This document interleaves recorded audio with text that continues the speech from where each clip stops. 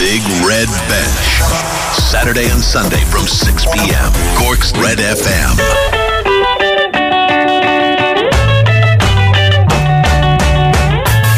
And welcome to the Big Red Bench in Cork's Red FM. I am Valerie Wheeler and I'm with you until 7 p.m. tonight. We have a very busy show and I'm celebrating 6 months on the Big Red Bench every Saturday night, which is absolutely amazing. So on the show tonight we have Cork Hurling captain Patrick Horgan. I caught up with him during the week at the launch of the new sponsor of Cork GA, that is Sports Direct. We're going to chat all about the new jersey, hurling during a pandemic, his love for Tom Brady, a massive love for Brady, the Super Bowl, and a lot more with him. Ireland are also in action tomorrow for the Six Nations, so we have a big preview. Johnny Sexton, we have forwards coach Paul O'Connell and Will O'Callaghan from Off the Ball on News Talk will join me to preview that action. So we have all that and more on the Big Red Bench on Cork's Red FM.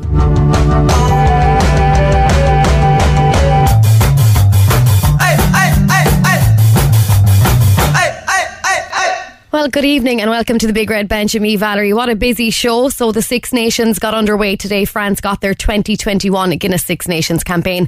A comfortable win, a 50 points to 10 victory over Italy in Rome this afternoon. So that's absolutely wonderful. A little later on the show, we will be previewing Ireland's game. But first, this week, Cork GA confirmed that Sports Direct will be the principal partner of Cork GA for the next 5 years. They launched a new jersey on Thursday, but now joining me is one of the best hurlers in the country, if not the best. It is Cork captain Patrick Horgan. Patrick, welcome to the Big Red Bench. Nice one. Patrick, how have you been? How has life been in lockdown for you so far? I suppose it's been it's actually getting easier in a weird way. It's just becoming the norm. Just being locked in home, getting out for an hour to do a small bit of training maybe every day. And back home then, I suppose, work from home. We just don't know when we just don't know when we're going to be back playing. So we don't know how much training to do or how little to do. But look, the whole country is like this, and that people are worse off than us. So we'll just have to get on with it for now, and hopefully we'll be back within a month or two. Yeah, last year when I was chatting to a few of the players, when you were having a bit of a lull and a bit of a break during quarantine, a lot of them seemed to enjoy the time off. Were you one of those, or were you itching to get back? You enjoy a bit of the time, but at the same time, we're hurlers, and we just need to be going. We need to be training a few times a week and meeting up and getting prepared for games and stuff. But it's been strange for the last year now, like that. Nothing's really. You can't take anything serious anymore. Like after seeing this kind of pandemic thing, so anytime we get out and play in the field, it's a bit of a bonus, And how do you keep yourself motivated? I mean, mentally and physically, it probably can't be that. It probably took its toll at some stage. No, for me, I just like getting out of the house and just getting my general fitness, going out for a walk in the evening or do a run or something, or even go for a puck around. It's not too strenuous on the mind, So I don't mind it at all. So I'm fine. Good. Last year probably was a strange for you. You didn't have much time in the championship, and being off for so long probably didn't suit you. You probably would have liked a bit more preparation time for the championship.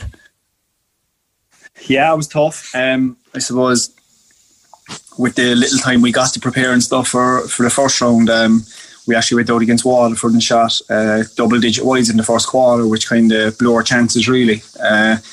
Waterford are really good as well on the day, in fairness to them, and they turned out to be a really good side throughout the whole year. So I suppose moving on to the Dublin game was a good performance out of us, and then the Tip game we kind of just got caught. I think we played really well in the first half against probably the strongest wind I've ever played against. To go in 2 points down, it felt like you were going in nearly up, I suppose, on the scoreboard, but came out at half time, it was all kind of leveled off. The conditions were perfect again, so Tip just took 2 goal chances in the second half, and fully deserved their win, and we just left it out there again, I suppose. And we just have to put all those little things right now coming year. Yeah, and I suppose that's what you are going to do. It's probably not hard that you're not able to, gather together and work on them, but I suppose everyone's going to be in the same boat. But you have made some changes to the team this year. I know there's some youth coming in and some maybe not so youth leaving, and a lot of retirements, which must be strange for you because, you've played with these guys for a couple of years now, and now they're not going to be there in the team with you. The likes of Anthony Nash, Stephen McDonald. Yeah, I suppose there's 4 or 5 boys there. Walsh, Joyce, Lehan. They've all been great players for Cork for I suppose the last 10 years, and it's hard for me to see them go, like being such good friends with them.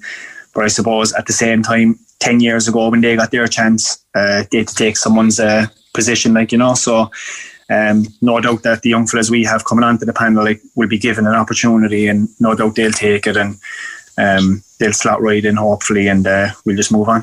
I'm sure they'll be hot in your heels too for your jersey. Without a doubt. Well, look, I'm sure you'll hold on to it for another while. I know it was a short year last year for you, but I'm not saying you're old at this stage, but you're kind of, you're with one of the ages that the lads are leaving the team, and there's no sign of you leaving yet, which is great for us and great for Cork Hurling. But you seem to want to keep going for another while. Oh, definitely. I was only saying today, I feel probably fitter now than I did when I was 22, so that's a bit of a bonus. It's just strange the way, I suppose, the strength and conditioning goes with teams now and stuff, that just makes you feel great. I feel great going train. I train probably every day. Same with everyone on the team. We're all at a really high level of fitness, when we're in with the panel, and I suppose 33 this year, it sounds like, he's getting on a bit, but no, I feel good, and I'll make as much of it as I can of it. So hopefully there's another 5 or 6 years in it. Yeah, I'm sure a lot of Cork people will be delighted to hear that now on the Big Red Bench tonight. Another 5-6 years of having you on the team. But I know you're a big fan of the NFL, and it seems that you're going to probably be the Tom Brady of hurling if you're going to have that attitude. Oh, Tom. No, he's some man. He's on Horgan tomorrow night. So I probably won't sleep now again tonight waiting for that. So I'm excited for it, even though I get a bit of stick now because I'm a Patriots fan, but I'm a Brady man. So they just wait for any opportunity to pounce on me about it now. So. Yeah, you changed your stripes. It was simple as that. You followed Brady. You didn't care about the Pats, did you? I have to keep supporting them, but when you see what Brady can do at his age, it's just unbelievable. For anybody in any sport to do it, let alone such an elite sport in the NFL, when the average career is 2 years, I think. So to be doing what he's doing, is just something to look up to, and he's just a king, Yeah, it's his 10th appearance, I think. It could be his 6th win, as far as I'm aware of, on Sunday. But you have been to a few games? Yeah, I've been to one for the last, I suppose, 6 or 7 years. Maybe not last, over this COVID. But I think they'll be playing the Patriots next year, and please God, I'll get over and see him playing against them. I mean, the Super Bowl is probably your dream sporting event to be at, is it? Yeah, that'd be nice, obviously, to go to. Probably no chance of ever going to it, but even the normal games are brilliant. There's a good, I suppose, atmosphere around the whole day, and big kind of party kind of atmosphere around. It's not just about the game. There's so much more to it, and I enjoy it. And sure, once a year is good to get away. So you're going to stay up into the early hours of Sunday morning to watch this? Whatever it takes to see him win. That's what I'll do now. I'll see as it goes. He's given me a couple of heart attacks in these games before. So I'm probably going to get another one this Sunday. I read somewhere, this is a strange fact, but I read somewhere that on Sunday in America they're going to consume 1.3 billion chicken wings. How weird is that? I'd say it's probably not all they consume, but it's we actually don't think much of it over here. But over there, it's the biggest thing ever for even normal people that have no interest in anything. That's just they're there, like, you know. So looking forward to it, and hopefully you can get number 7. Yeah, it's probably their All-Ireland final. But back to our own sport here in Ireland, I know a lot of people are looking forward to seeing you in action this year, that whether it be the fans be at the stadium or not, and obviously we'd all like to see them back in the stadium. What's it been like having the games without them? Because Cork supporters are very, very loyal to you and very loud. Yeah, it's tough. Like, there's no getting away from that. That when the stadium is full, it gives a different kind of buzz. It's not that you prepare differently, but in the back of your mind, you know, like the night before you go to bed, like for a big game, that you know tomorrow when you wake up you're going to be playing in front of like so many thousand people, and that kind of gives its own buzz, like, and it keeps you up for an extra couple of minutes at night there before you fall asleep, and you're up early the next morning eating right and just making sure you've all the boxes ticked, and like it's a nerve-wracking thing. That's where the nerves come from, like, you know. And it's brilliant. So it's a big loss, like, that people can't go into the stadium, especially Cork fans, because when they're there and you give them something to cheer about, they'll definitely always get in behind you. So the sooner we can have them back, the better. Is there anything strange or weird or different you do as a ritual the night before, maybe the morning of the game, that we should know about? You need to give us something. No, it's actually very straightforward. I do the same routine every time. Like, there's nothing. It's not even a routine. Whatever happens on the day happens. And I suppose I would get up early probably the following day. No, but no, there's nothing. There's nothing too much. No right sock on first and then the left one. No, nothing strange like that. Nah, if that was the case, I wouldn't have time to play the match. Well, look, we did mention earlier on that there was, a new change to the team, and obviously with Donal O'Grady being brought in this year as well, it must be something to look forward to. It must be something fresh, something new. Yeah, I'm looking forward to working with him more. I suppose we've been doing a small bit on Zoom with him at the moment, and he's a great hurling brain, and just to bounce things off him will be very exciting for all the panel. Like, he understands all the positions on the field and all the different kind of movements that create space and cut down space in defence. So it'll be interesting, and we're looking forward. Like, we have had some chats, but obviously hands-on on the field will be a lot better, and we're really looking forward to that. Yeah, I know. And you are joining us tonight because we're launching the new Cork sponsorship, Sports Direct. They have become the official partner of Cork GA for the next 5 years. I know this partnership has caused a bit of controversy, but for you, it's probably, do you look past that controversy online and just look forward to having a partner that would like to help you out in the best way possible? Oh yeah, we're players at the end of the day, and we'll put on the jersey and play no matter what. But Sports Direct have sponsored the Glen for the last 3 years. It could be more. Sponsored the Glen for the last 3 years, and they've been brilliant. And now that they got into the county scene, I think a lot of people's opinions, if they have a bad opinion, will change. I know that because they're very enthusiastic about getting in and making a good name for themselves in that scene, and they've certainly done so with the Glen, and I know they can do the same with Cork. The jersey isn't bad looking. We've all got to deliver it here today. We've seen it on you. You're modelling it online as well. It actually looks nice without the blue. I'm sure that everyone was expecting it to be the massive Sports Direct logo, but it's not. It's plain white and it suits the jersey. Yeah, it's a nice job, and even I seen a few pictures of training gear last year. Training gear a couple of weeks ago for the coming year, and that looks really nice too. So looking forward to everything, getting back and getting going. Brilliant. I'm sure you'll all be running around Páirc Uí Chaoimh with flashy boots as well. I know. If we ever get into the park again, it can only all be good. You know what I mean?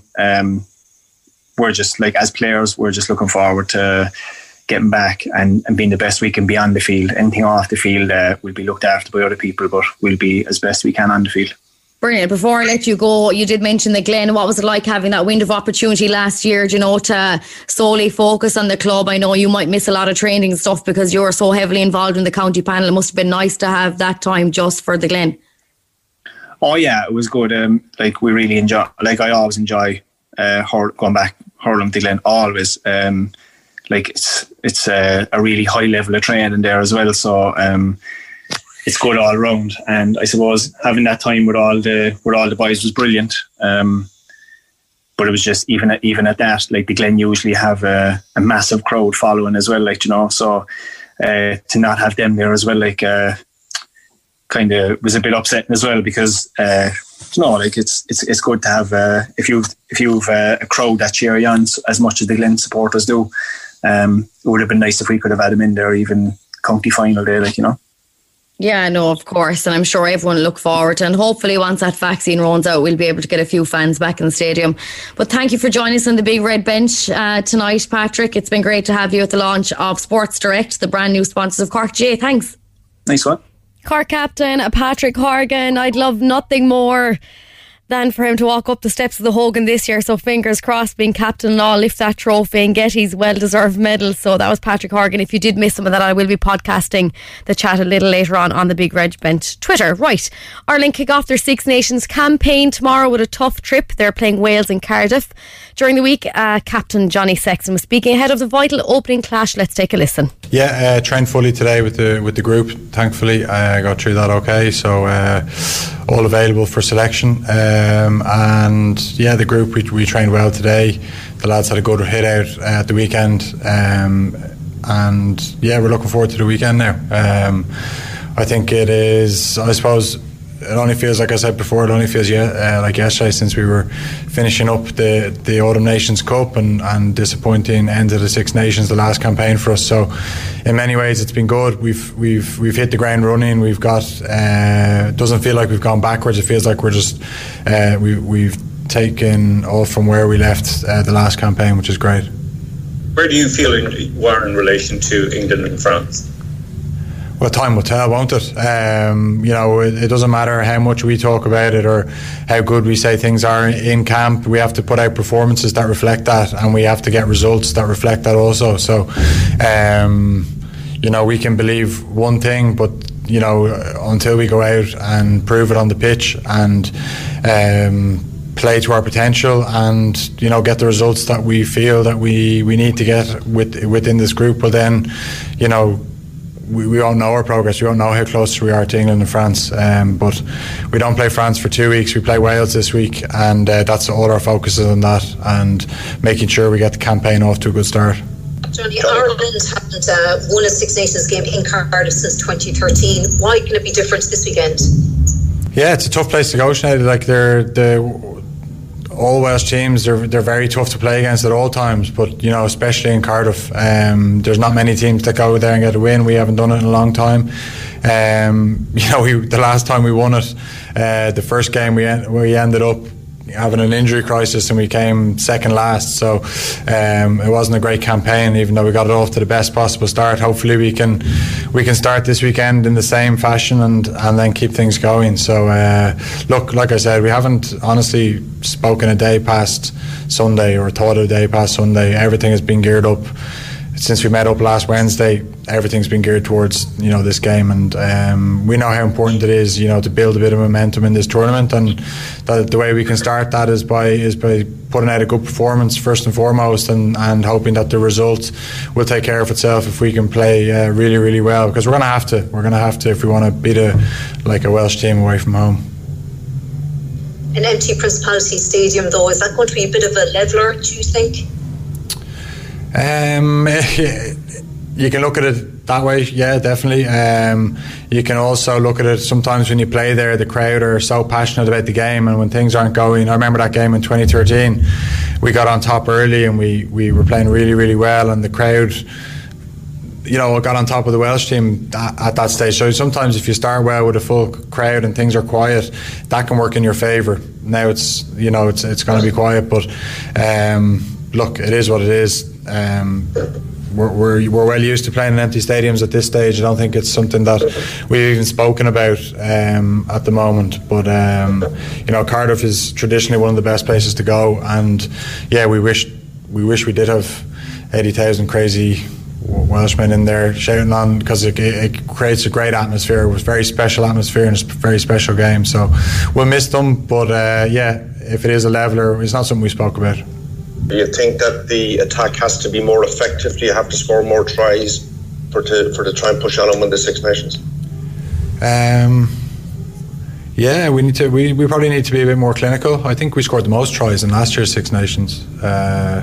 Did we? I think we did. But yeah, we need to be more clinical. We created a lot in a lot of those games. If we talk about the last campaign, and we didn't quite finish them, and the top teams do take their chances, and we need to get better, especially when you consider the French game. The one that cost us ultimately was we had a lot of entries into their 22 and didn't come away with anything. So yeah, we've spoken about being a bit more ruthless, and hopefully that'll lead to a few more tries. But like I said, I think we had a good try scoring record last year. Can I just ask you one final question just about Paul O'Connell? You've played alongside him for a long period of time. He's alongside you now as a coach. So how weird, for want of a better phrase, that is a feeling that a fellow who was a teammate a couple of years ago is now in coaching, and I would imagine the players have a lot of respect for him. Oh, a massive amount of respect, yeah. As a teammate, up there at the best teammates you could ask for, selfless, and everything that he did was with the team in mind, and he's no different now. He's worked under some of the best coaches, over the years. And he's strongly influenced by a couple of them, very strongly influenced by Joe Schmidt in and around, his work at the Ruck, and how he thinks about the game, and he's a brilliant. He's had a great impact on us so far. That's all I can say. But like I said, there's no point in us talking. We got to go out and show the influence that he's had on us, and bring the things he's asked of us to fruition, and hopefully, like I said, that'll give us a good performance and a good result. Do you remember in 2018 you told us after that yourself and some senior players went to Joe Schmidt with a target of winning the Grand Slam? Has anything like that happened since? I know you go out to try to win every game, but have you spoken as a group about a target? What's a realistic target for this campaign? All teams do, and we'll be no different to any other team. I'm sure every team sat down whenever they met up last Wednesday for us, got together and set some targets, goals, some values, whatever you want to call them. And yeah, we did it. But again, we're not going to go shouting them from the rooftop. We parked those goals, and now we're very I'm sorry I'm repeating myself, but we are so focused on this Sunday and making sure that we put out a performance that sort of reflects the hard work that we're doing. That's all our focus is on at the moment. So yeah, we've set some goals, and hopefully we can make them happen. How do you avoid slipping into complacency when you hear some of the talk, maybe Wales' poor season last year, Ireland maybe on a bit of a better trajectory, and we've got upset in Wales so many times over the years, but how do you avoid that slightly slipping into the mindset that you may go there as slight favourites, and Wales always seem to up their game when they face Ireland, especially over there? Yeah, I think every international is tough, you know what I mean, and Wales, I don't know if they've made it clear that, I think Ireland are up on their list of most disliked teams. I don't know if it's that current or is that past, but that's been out there. But look, again, it's not. We don't really think about these type of things. We're honestly just so focused on training at the moment. We're focused on training tomorrow, and we'll take it day by day. And we've had some tough encounters with Wales over. Last time we were in Cardiff, we got hockeyed. It was a particularly dark day. They ended up winning the Grand Slam that day, so that was only a couple of years ago. You know what I mean? So that's the same team with the majority of the same players. So we know deep down in here that any team can have a bad campaign, at any stage, or a bad game, and ultimately you can turn things around pretty quick. So we're expecting, a top quality Welsh team. When you look at the players they have through their ranks, you look at Alan Wynne up front, you look at their halfbacks with bigger, the amount of caps he's got, Gareth Davies, the amount of caps, John Davies, Lee Halfpenny, they're littered with caps through, so they've so much experience, and they've had highs and lows like every international player has, and I'm sure they'll be in good stead, come Sunday as well. So it's all systems going now, really. Johnny, I just wondered what you would consider to be a successful Six Nations for Ireland. Is the emphasis going to be on performance, results, or both? Both, yeah, both. Because you can't get one without the other.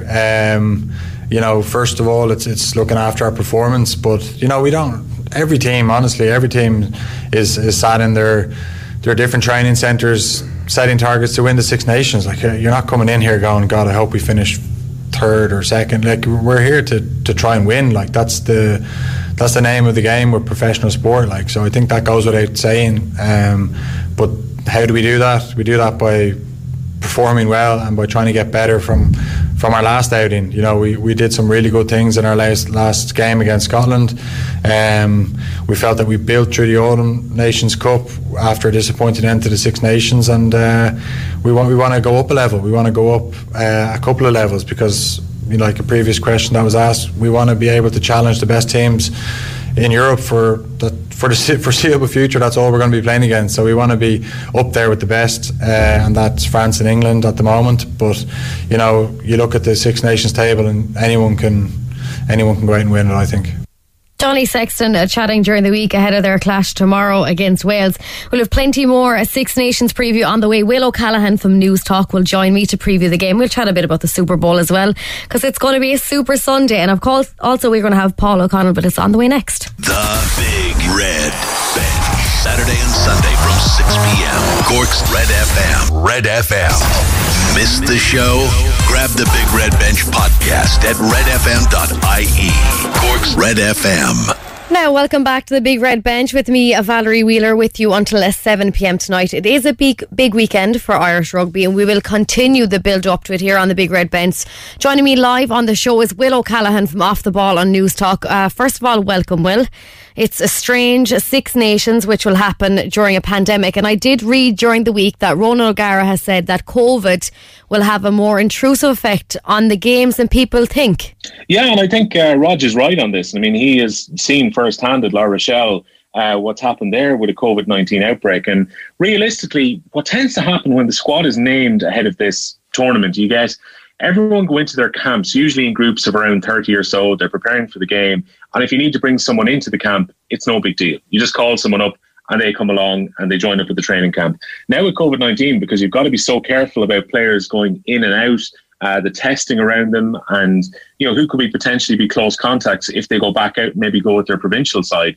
It's not as easy to just pull someone in as you would have previously. And we have seen two England players decide before this championship that their family comes first, and they've decided not to play because of the fear of potentially contracting COVID-19. I'm sure for a lot of players there was probably a sit down at home to consider, right, I know this is my job, I want to represent my country, but understandably I might not want to play for various different reasons. And even in the Irish camp, I would say there was big decisions to be made for both Cian Healy, who wins his 50th cap tomorrow, and Bundy Aki, who is coming back from injury, so not involved this weekend.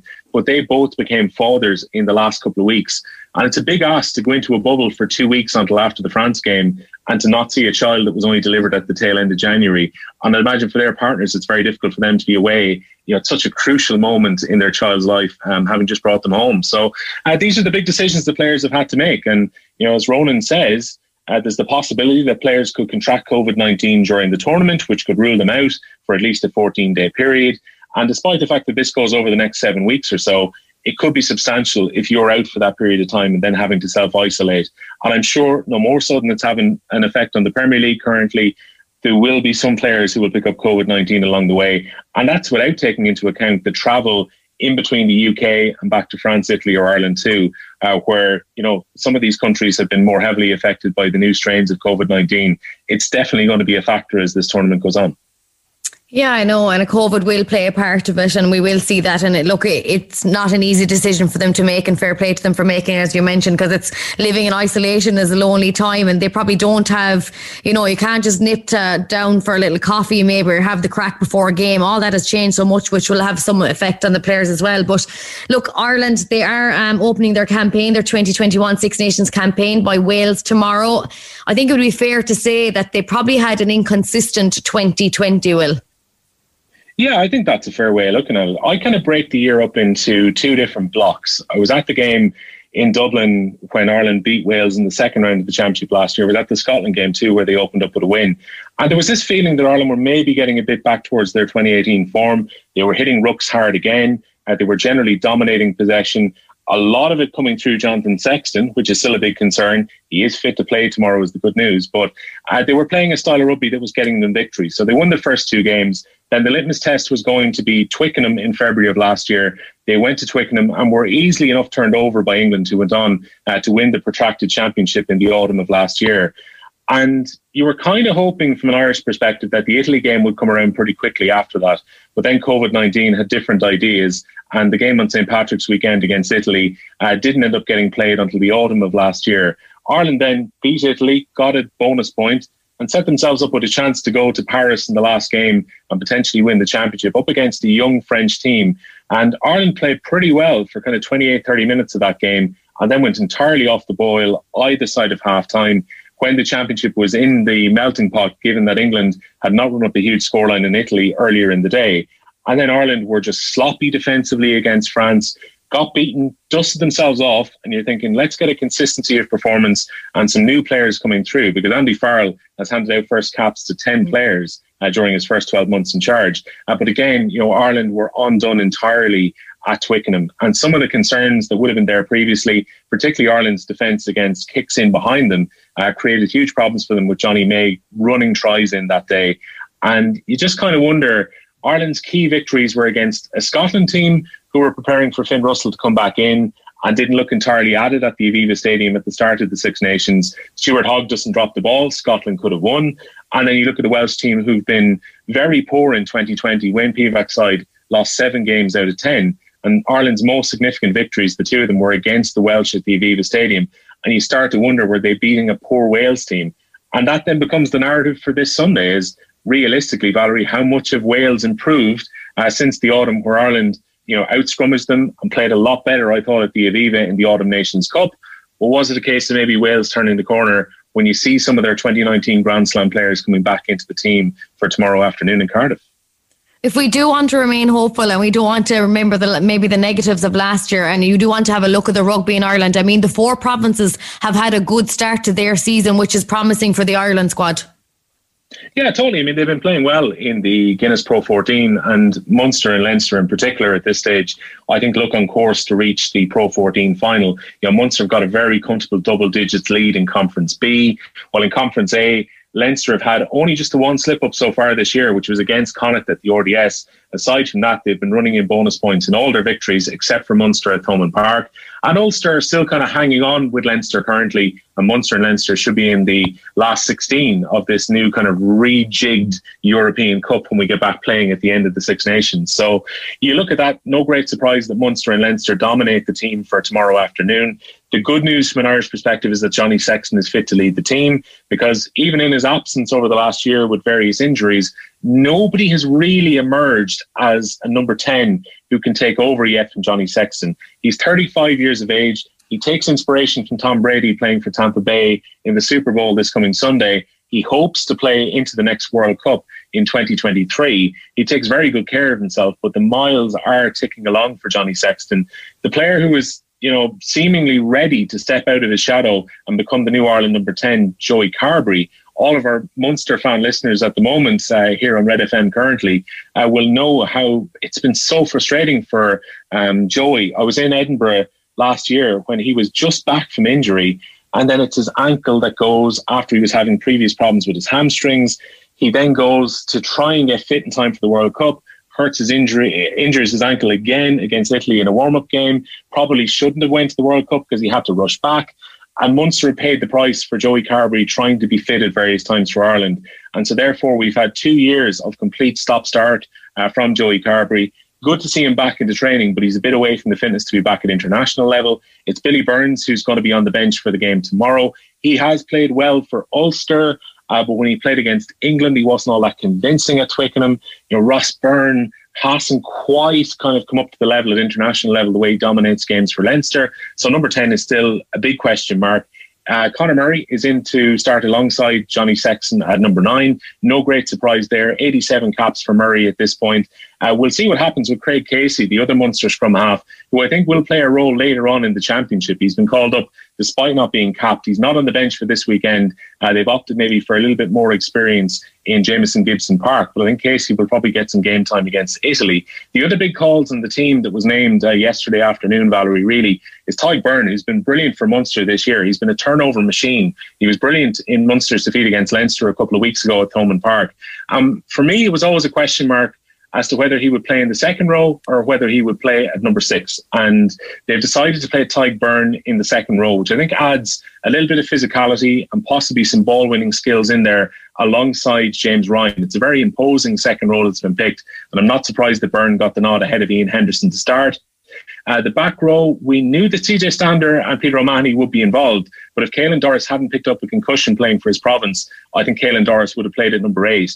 It's not too much of a switch for CJ Stander to go back into the number 8 position. Again, we get to see Peter O'Mahony on the blind side, and then Josh van der Fleer got the nod to start on the open side ahead of Will Connors, who some people have been suspecting would play on that side. Front row, tons of experience, particularly on the left side of it in the loosehead position in Cian Healy. His 50th game in the Six Nations. He'll make 105 caps for his country tomorrow afternoon. Rob Herring continues as the first choice hooker. And then Andrew Porter, who will play, I think, at both loosehead and tight head at various times during this tournament, will start at number 3.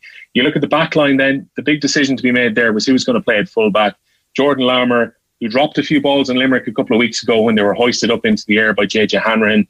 I wonder how much of an influence that had on the selection call at 15, because Larmour's had issues with the ball going high, and I'm sure Dan Biggar and Lee Halfpenny will be looking to put the ball into the sky in Cardiff tomorrow. So Hugo Keenan gets to play at number 15. Keith Earls wins his 89th cap on the right wing. James Lowe, despite not playing since that defeat against England at Twickenham in the Autumn Nations Cup, straight back into the team. Andy Farrell's saying he's been seamless in the training camp so far, so he plays on the left wing. And the rest of the team kind of picked itself. Gary Ringrose and Robbie Henshaw in midfield, because Bundy Aki's not fully fit, and then Johnny Sexton and Conor Murray as the halfbacks. So no huge surprises, I think, Valerie, in terms of what was selected, but maybe there would have been some question marks about where Tadhg Beirne was going to play and whether James Lowe would get a start on the wing.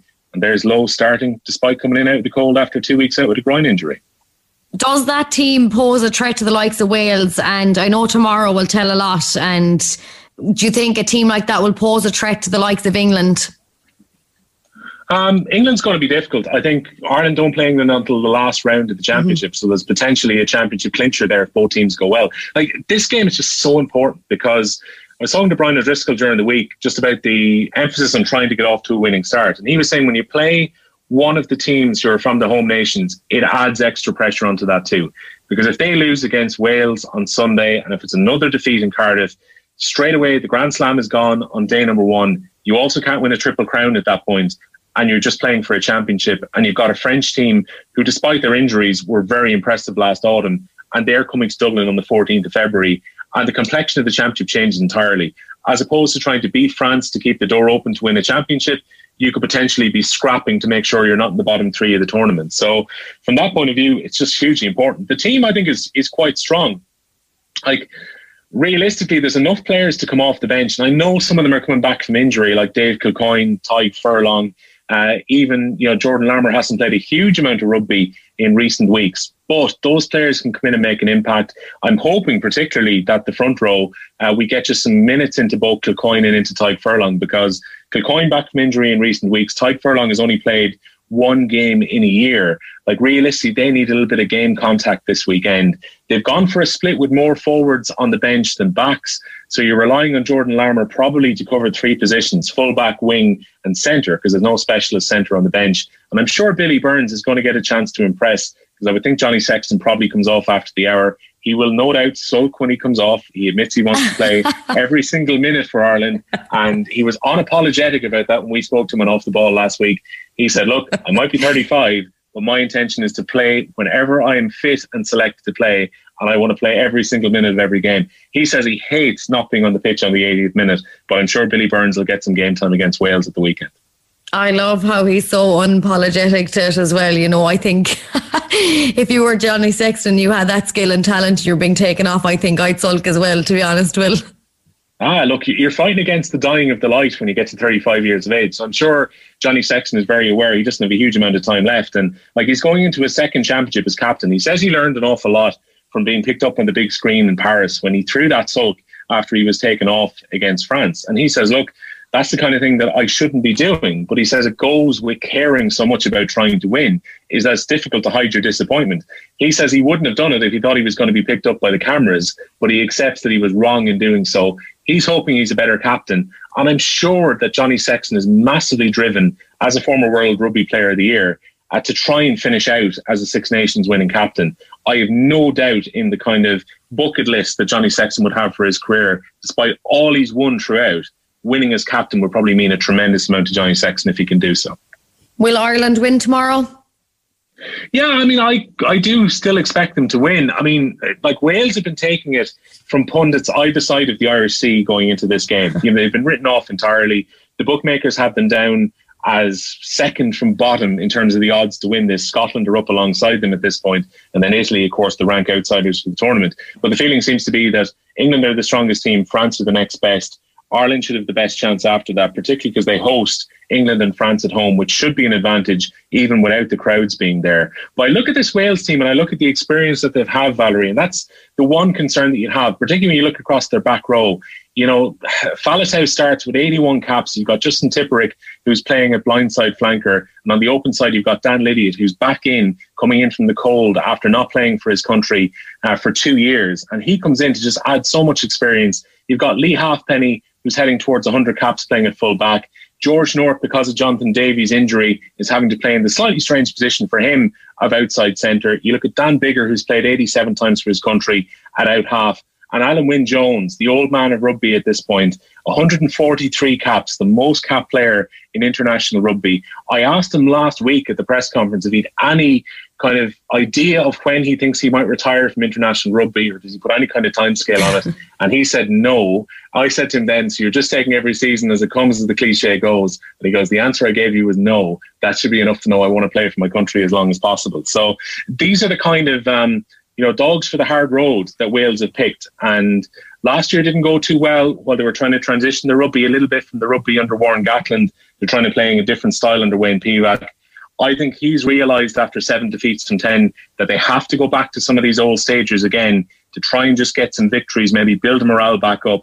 And crucially, Wales are excellent at the Principality Stadium. They didn't play so well at Clonettley last season, but the roof is completed in terms of the reconstruction at the Principality in Cardiff. So they're back for their first game in a while there. They hold a tremendous record against Ireland in the tournament in Cardiff. Ireland have not won there since 2013. And I'm sure that's going to be getting drummed home to the Irish team. As much as Wales feel like they might be a slightly wounded animal with the way they've played over the last year, these players beat Ireland quite comprehensively in March of 2019 to win a Grand Slam. I don't think things go south as quickly as we may think that they have. Even if Wales have had a bad year, you can rely back on players who've won a tremendous amount over the last decade to give Ireland a real fight this coming Sunday. And I think tomorrow, Valerie, Ireland will win probably by a score, but I'd be surprised if they win by more than 5 points in the game. This one's going to be an arm wrestle, as the last few games between Wales and Ireland have been. Look, we look extremely forward to it. We welcome any live sport that we can watch at the moment. I'm sure a lot of people will be sitting down in the comfort of their own home enjoying the game tomorrow. But thanks for previewing the game with us, Will. But not only will people be sitting down to watch the rugby, but there's something else. Probably a bigger sporting event in the calendar is the Super Bowl tomorrow night. And it's funny that you mentioned Johnny Sexton getting inspiration from Tom Brady, because we had Patrick Horgan on earlier on in the show, and he too finds some inspiration from Tom Brady. I mean, he's 43 years of age. He wants to keep going till he's 45. Patrick Horgan's 33, and he said that he thinks he's another 4 or 5 years left in him. And Tom Brady just seems to be some animal that keeps going. Yeah, it's incredible. Patrick Horgan still has 10 years on Tom Brady. So if Patrick Horgan is still hurling inter-county at 43, he's gone into Christy Ring territory at that point. But yeah, I think players take care of themselves a lot now, Valerie, at this point. They're very kind of gym driven by comparison to players of old. I know a lot of hits are taken, but I would hope in the case of, say, Patrick Horgan and some of the older players, particularly that kind of class of 2007, 2008 that were coming to senior hurling. You're looking at the likes of Joe Canning and TJ Reid, who've lit up the championship in recent years, who are coming into the last couple of years probably of their inter-county career. You would hope that maybe the shortened season last year and what could be a shortened season this year might just extend their career out a little bit longer. But in terms of the Super Bowl, it's remarkable. Tom Brady just defies old father time every year, because he's going to his 10th Super Bowl. He had 6 wins from 9 when he was with the New England Patriots. And the one charge against Tom Brady was that he spent 20 years with the New England Patriots. He always had the consistency of Robert Kraft being there as an owner, who would provide a team around Brady to give him the weapons to win Super Bowls. And they had one of the greatest coaches of all time in the NFL in Bill Belichick. And maybe it took a little bit away from Brady, because people always said it's Brady and Belichick. It's not just Brady. And New England weren't willing to gamble on a longer contract for Tom Brady. They were willing to allow him to go into free agency last summer. And he decided, okay, I'm going to go somewhere new. Turns up at the Tampa Bay Buccaneers. Tampa Bay, hosting the Super Bowl this year, wanted to put a championship team together if they possibly could. And they signed players that Tom Brady wanted, like Gronk. And they were also willing to bring in Antonio Brown, who were quite friendly with Tom Brady. And they provided a team who can also run the ball to take the pressure off Brady having to throw it long. So it's an incredible Super Bowl, because you've got arguably the greatest of all time in Tom Brady, because it's so hard to argue about what he's won. And like, I'm not old enough to have remembered the great quarterbacks in the 60s and 70s, but certainly in kind of my time frame of watching the NFL, there's been no better winner in the league than Tom Brady. And Tom Brady is remarkable when he gets to big games, particularly, with the exception probably against the New York Giants, but that's another story.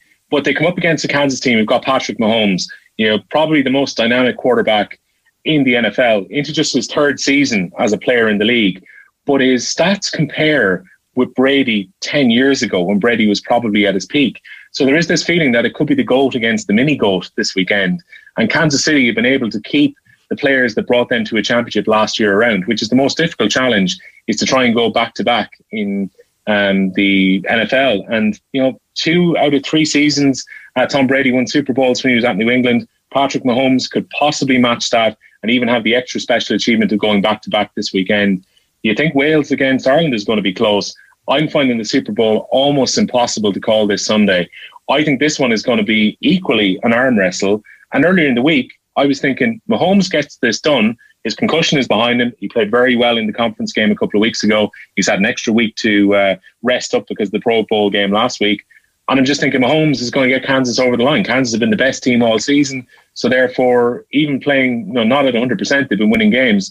And then you start to just wonder, Tampa Bay, despite not having a kind of a riotous home crowd, which they may have had pre-COVID, I just get the feeling now as the week goes on, and now we're speaking on Saturday evening, that Tampa Bay might well do this tomorrow night. So if you like the weekend, you get to see them at half-time. That's an extra benefit if you're not all that interested in the NFL itself. But I think this could be a really good game. This could be a Super Bowl for the ages. That's not just me being a hype machine here. But I think you could see a really, really special game. I don't think it needs a huge amount of hype. And the other good news, Valerie, as well, is that there are going to be some fans in attendance. And quite a few of the people who will be there tomorrow are Florida frontline workers who've been basically out there on the front line with COVID-19, trying to keep people safe. And they've been rewarded with free tickets to go to the Super Bowl. So the NFL don't always do PR very well. But I think they've made the right decision by allowing those people to attend the game. So get your nachos, hot dogs, everything else that you might want ready tomorrow. I'm sure Rory's going to have a big preview on Sunday's show. But after that, get yourself a nap. Maybe rest up after watching Wales and Ireland and maybe Man City against Liverpool. Have a nap. Get up around 11:30. You don't need all of the preview material before it. Watch the game and be prepared to be up till about 3:30 or 4 o'clock, because this will stretch on even without a crowd in attendance, Valerie. Yeah, I'm really looking forward. And before I let you go, I'm going to leave you with some strange facts that a betting company in America has planned and has kind of pre-planned what's going to happen. So I mentioned this to Patrick Horgan earlier on the show. 1.3 billion chicken wings will be consumed tomorrow in America because of the Super Bowl. 14 billion burgers and 22,700 pigs worth of bacon will be eaten during the Super Bowl tomorrow in America. I mean, craziness. Absolute crazy. That's pretty gluttonous and very, very impressive indeed. If you're having your chicken wings, Valerie, how hot do you go with the sauce? Oh, extremely hot. Bring it on. The hotter the better, Will. The hotter the better. There you go. I'm always hoping I can be a guest on Hot Wings on YouTube at some point. So maybe you'll have to come along with me if you can take the particularly hot one. Like, I like hot sauce too, but I can't go beyond some of these kind of ghost peppers that the guys take on that show. So you might be the one to take the ghost pepper bullet for me on that. Brilliant. Well, Will, it's been great having you on the show, and thank you so much, and enjoy the Sunday worth of sport. I'm sure we'll be chatting to you at some stage again. My pleasure. A great Sunday of sport ahead. Looking forward to it, and thanks a million for having me on. Will O'Callaghan from Off the Ball and News Talk, previewing tomorrow's Six Nations game for Ireland, and of course the Super Bowl tomorrow night. What a great Sunday ahead. But I have some better news, and it's getting me even more excited for tomorrow. So Scotland have beaten England 11-6 in their opening Guinness Six Nations fixture. I mean, 38 years since they beat them and Twickenham. Joe Rawson was there. Full time, England 6, Scotland 11. It's a historic day for Scottish Rugby Union. They have ended their 38-year wait for a win here at Twickenham, and you have to say it's fully deserved. There was just one try scored by Van der Merwe in the first half, but Finn Russell's assured kicking took Gregor Townsend's team over the line, and in truth they should have scored far more points than they actually did. For England, well, only Owen Farrell's 2 penalties got them on the scoreboard. The defending champions looked rusty, indisciplined, and they conceded far too many penalties. They will have to improve a lot if they are to defend their title. The Calcutta Cup goes the way of Scotland. Full time here, England 6, Scotland 11. Wow, I mean, that blows the Six Nation right open. It is great to have it back. A lovely distraction, and we're going to continue the coverage. Paul O'Connelly, he was appointed Ireland's forward coach, and let's get what he had to say during the week. He caught up with some media. Yeah, well, look, I'd be in contact with Andy. I was in the camp last year. I'd be in contact with Simon and a few of the other coaches as well. So Andy asked me after the Autumn Nations would I be interested in getting involved. I took a few weeks to think about it and decided it was the right thing for me to do. You know, I feel I can offer value. I have an awful lot to learn, certainly as a coach, but I felt, I could immediately offer value to the coaching staff and to the players. And it's a great opportunity. I think international coaching it's very different. You know, you get that development opportunity, you get a chance to reflect, you get a chance to improve during the times where you're not coaching and you're not stuck in a tournament. But when you're in the middle of a tournament, it's full on. So yeah, I suppose the big reason is I felt I could offer value. My recent connection to playing is you could say it's a weakness, but I think it's a bit of a strength as well. You're still clued into what a player feels and how a player learns and how hard it can be to learn at times and to change a habit. So that was it. I mean, I was excited the minute he rang me, and I think he's got a really good environment here. The players enjoy it incredibly. They're very, a very collaborative approach, which I would have seen when I was in with them last year and whenever I speak to the players, whenever I've met them. So it was a great environment to enjoy, to join, and the opportunity excited me. I would imagine, from your point of view, it's a very much a hands-on role. I mean, I saw some of the footage of the game that they had against Ulster. You'd whistle one hand, hat in your head to stay warm. It looked as if you were very much kind of involved in the whole thing. Yeah, I mean, look, it's very collaborative. It's amazing how much coaching the players actually do themselves, how educated they are on what's happening, on opposition, on what's happening in the world of rugby, what we need to do and how we have to deliver it. So that's very enjoyable for me, but it's also a challenge for me. You want to be in there running the whole show, but Andy has us questioning the players, checking for understanding all the time, and when players understand something, they have a better chance of delivering it physically, and that's something he's big into. But yeah, I suppose, look, forwards coaching and the way Andy does things, everyone is hands-on. So you have to be in the middle of it. Do you feel in an area like the lineout that you will have an immediate impact and that it will be better on Sunday? I certainly, I certainly hope I'll have an impact in the line-out, but a big part of line-out is experience. To be able to see pictures and have the feel of what's going to happen before it happens. You need to be there a lot. You need to see it. You probably need to have a bad few days and learn from them. And I think the Ireland line-out has been pretty good. There's been a few high-profile losses right on the opposition line, and they're I suppose they're very expensive. You can lose the line out on the halfway. You may not have scored from it anyway. You're having an amazing chance of scoring from it. But if you have a line out 5 metres out, it's an important line out. So they've been high profile losses for the line out, and it's been a big learning curve for the players. I mean, I would have went through that as a player as well. And you can do all the analysis and try and put all the systems in place. There is a feel to it, and there is a bit of experience allows you to see the pictures quickly. So that's important for the players. It's an area I have an interest in. I'm familiar with the system that we would use. It's evolved from when I played. But I suppose that there's a little bits and pieces in all the provinces that we steal and poach off each other. So I have a familiarity with the system. So yeah, it's I like to think I can offer value there. It takes a bit of pressure off Simon, obviously, as well. That was a big part for me to be able to come in and know there'd be a really good handover, because he was moving to defence, and you have that. Anything you do or you see that we've done in the past, you're able to find out the real reason it was done, because Simon is beside you. So that makes the transition easier as well. And one of the aspects, obviously, is dealing with injuries. Obviously, we got the news today about Quinn Rue and Caelan Doris. What kind of setback is that, and how long will they be out for? I don't know how long they'll be out for. Caelan's obviously flagged concussion symptoms, so he's gone back to Leinster. He'll go through the procedures and protocols there and get checked. And Quinn has a neck injury, so he'll have to go back and get checked. There are two injuries you don't ever want to be messing around with. You have to be careful. So I'm not sure. We've no length of time on either of them, and it's frustrating for them and frustrating for us. Caelan's obviously a fantastic player. I would have worked with him in the under-20s.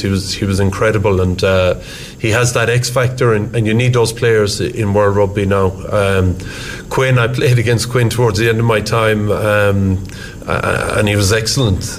We had a laugh about my last game, I think against Connacht. I lost to him in the sports ground, and he was brilliant that day. And he's a big man. Great ideas in the line out, so well coached by Jimmy Duffy up in Connacht. So it's been disappointing not to have him in, or not to have him in now going forward, but we have no time frame on when they'll be back. That was Paul O'Connell, Ireland's forward coach, chatting ahead of tomorrow's game against Wales, of course. That is it for me tonight on the Big Red Bench. If you missed any of it, I will be podcasting with Patrick Horgan, with Will O'Callaghan from Off the Ball, and with Johnny Sexton, of course, Paul O'Connell. But back tomorrow night is Rory. He's going to have Tomás O'Leary, everything got to do with the Six Nations. Of course, he's going to have the Admirals head coach on the Super Bowl, and Cork snooker sensation Aaron Hill will be on the show, so it's all very exciting. I'll be back next week from 6 p.m. on Saturday, but on the way next is CVG. Slán. Missed the show? Grab the Big Red Bench podcast at redfm.ie. Cork's Red FM.